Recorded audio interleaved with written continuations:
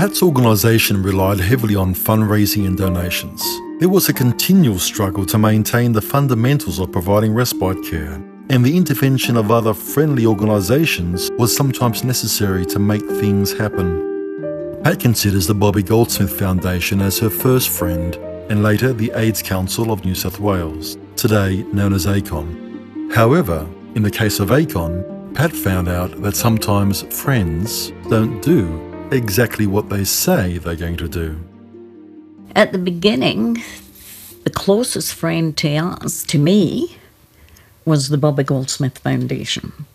And they had a man who worked with them, Mark Tejan, and he was a wonder. To me, he was a hero. He was Mr. BGF. Someone needed a washing machine, and he'd get the washing machine, but he would bring it for the city, and he would hump it up a stair himself.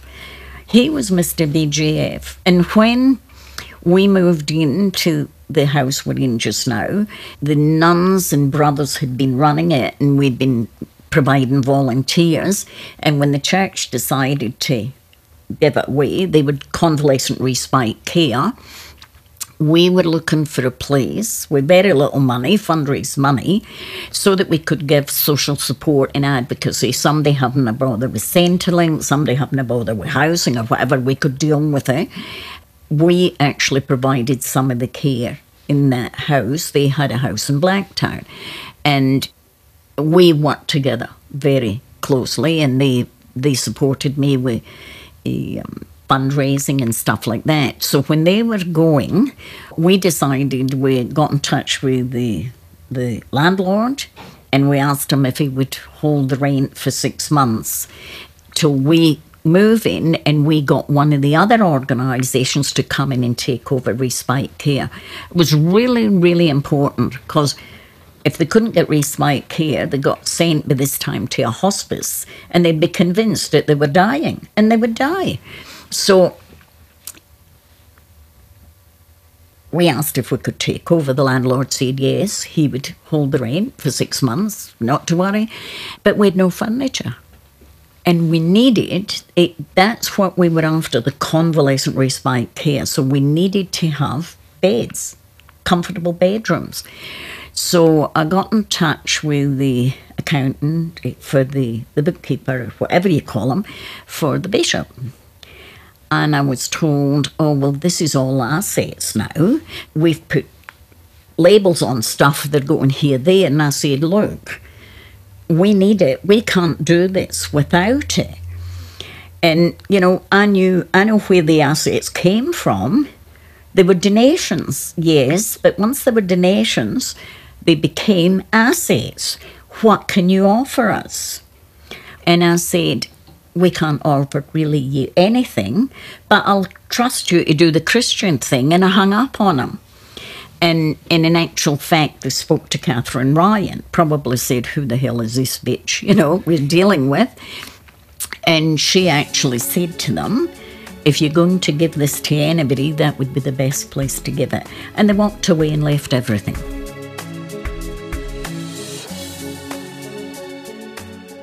Now, we took it over with 6 months' money, nothing else, and no funding.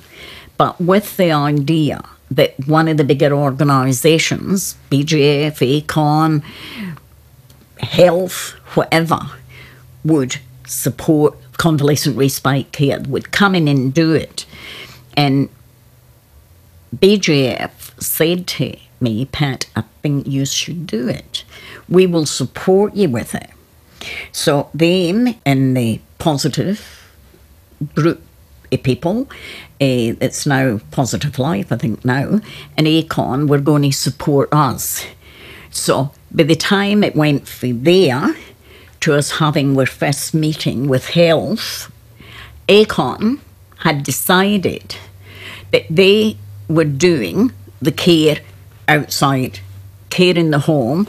That wasn't going to be our role, and that they should get this. So they got this chunky money, they got the car, they got the worker, and we were left with the rest to run it. So by the time it was first talked about till we got to that first meeting, the whole thing had changed.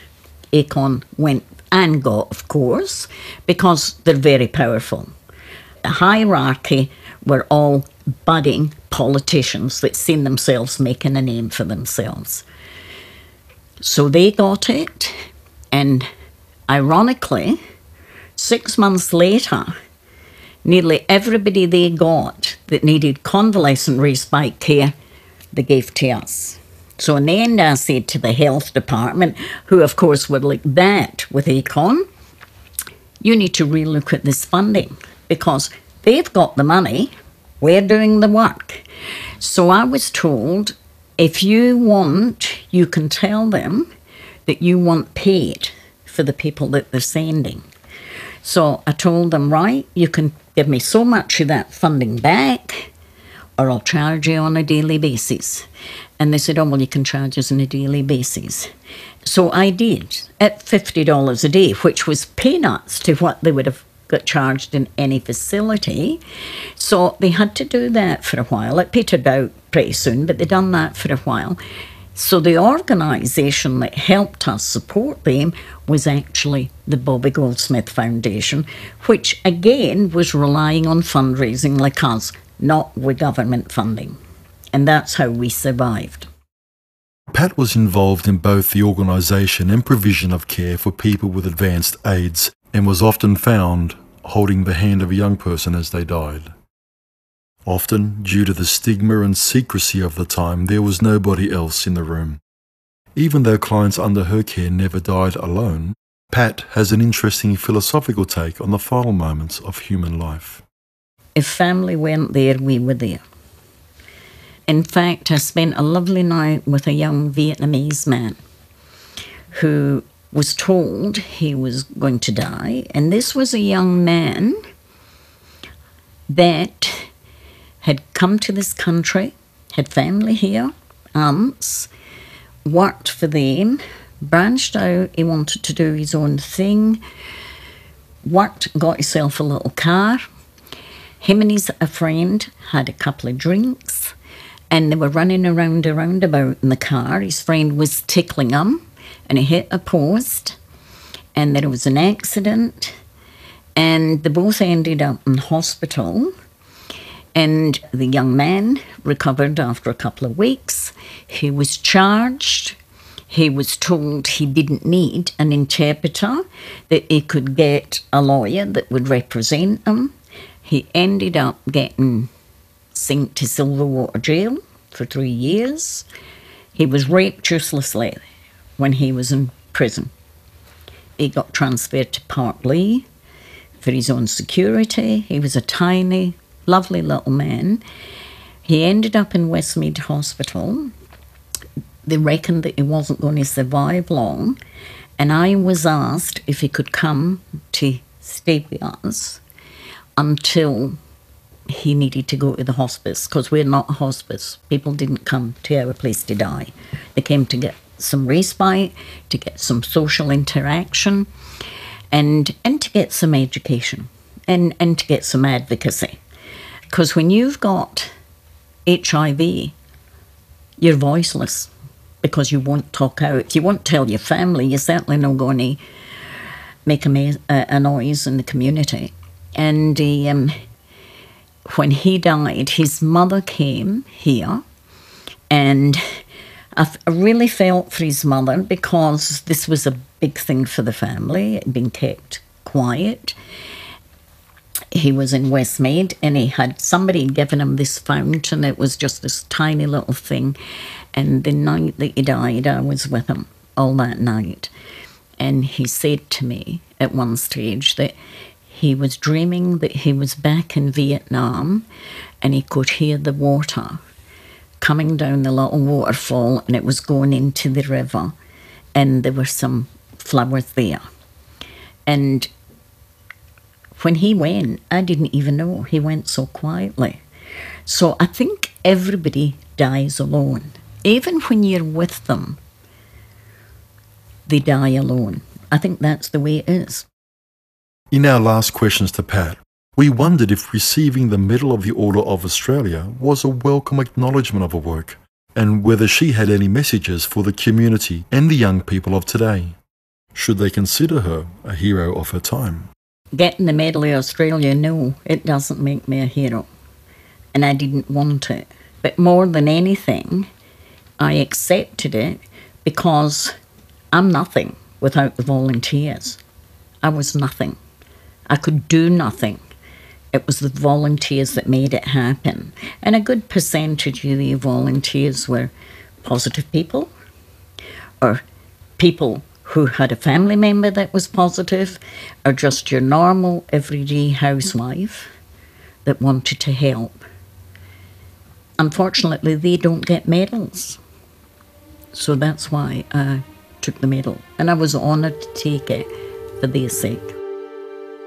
If I had to give a message to the Australian community, I would say, and this is across the board, not just with HIV, is we're all part of the community. And unless we can respect each other and help each other, we won't survive as a community. It's a battle. And that comes across when you're dealing with something like HIV. Don't be so judgmental.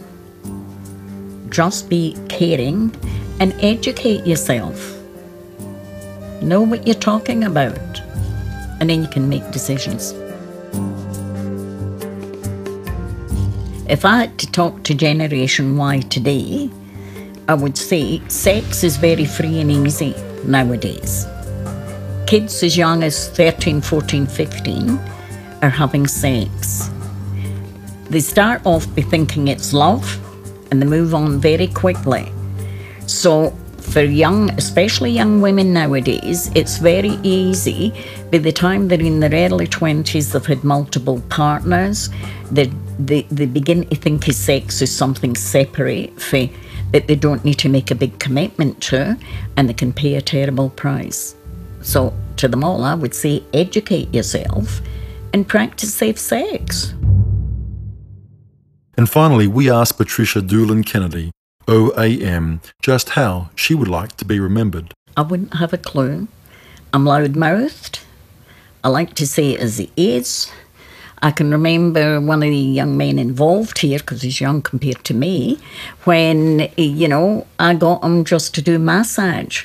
And that was a big thing, because people with HIV were treated like lepers.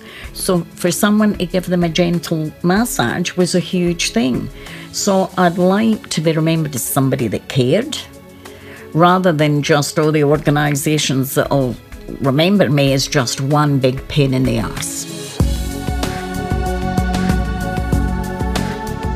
This has been the story of Patricia, a grandmother's fight to do what's right, battling HIV stigma in Australia.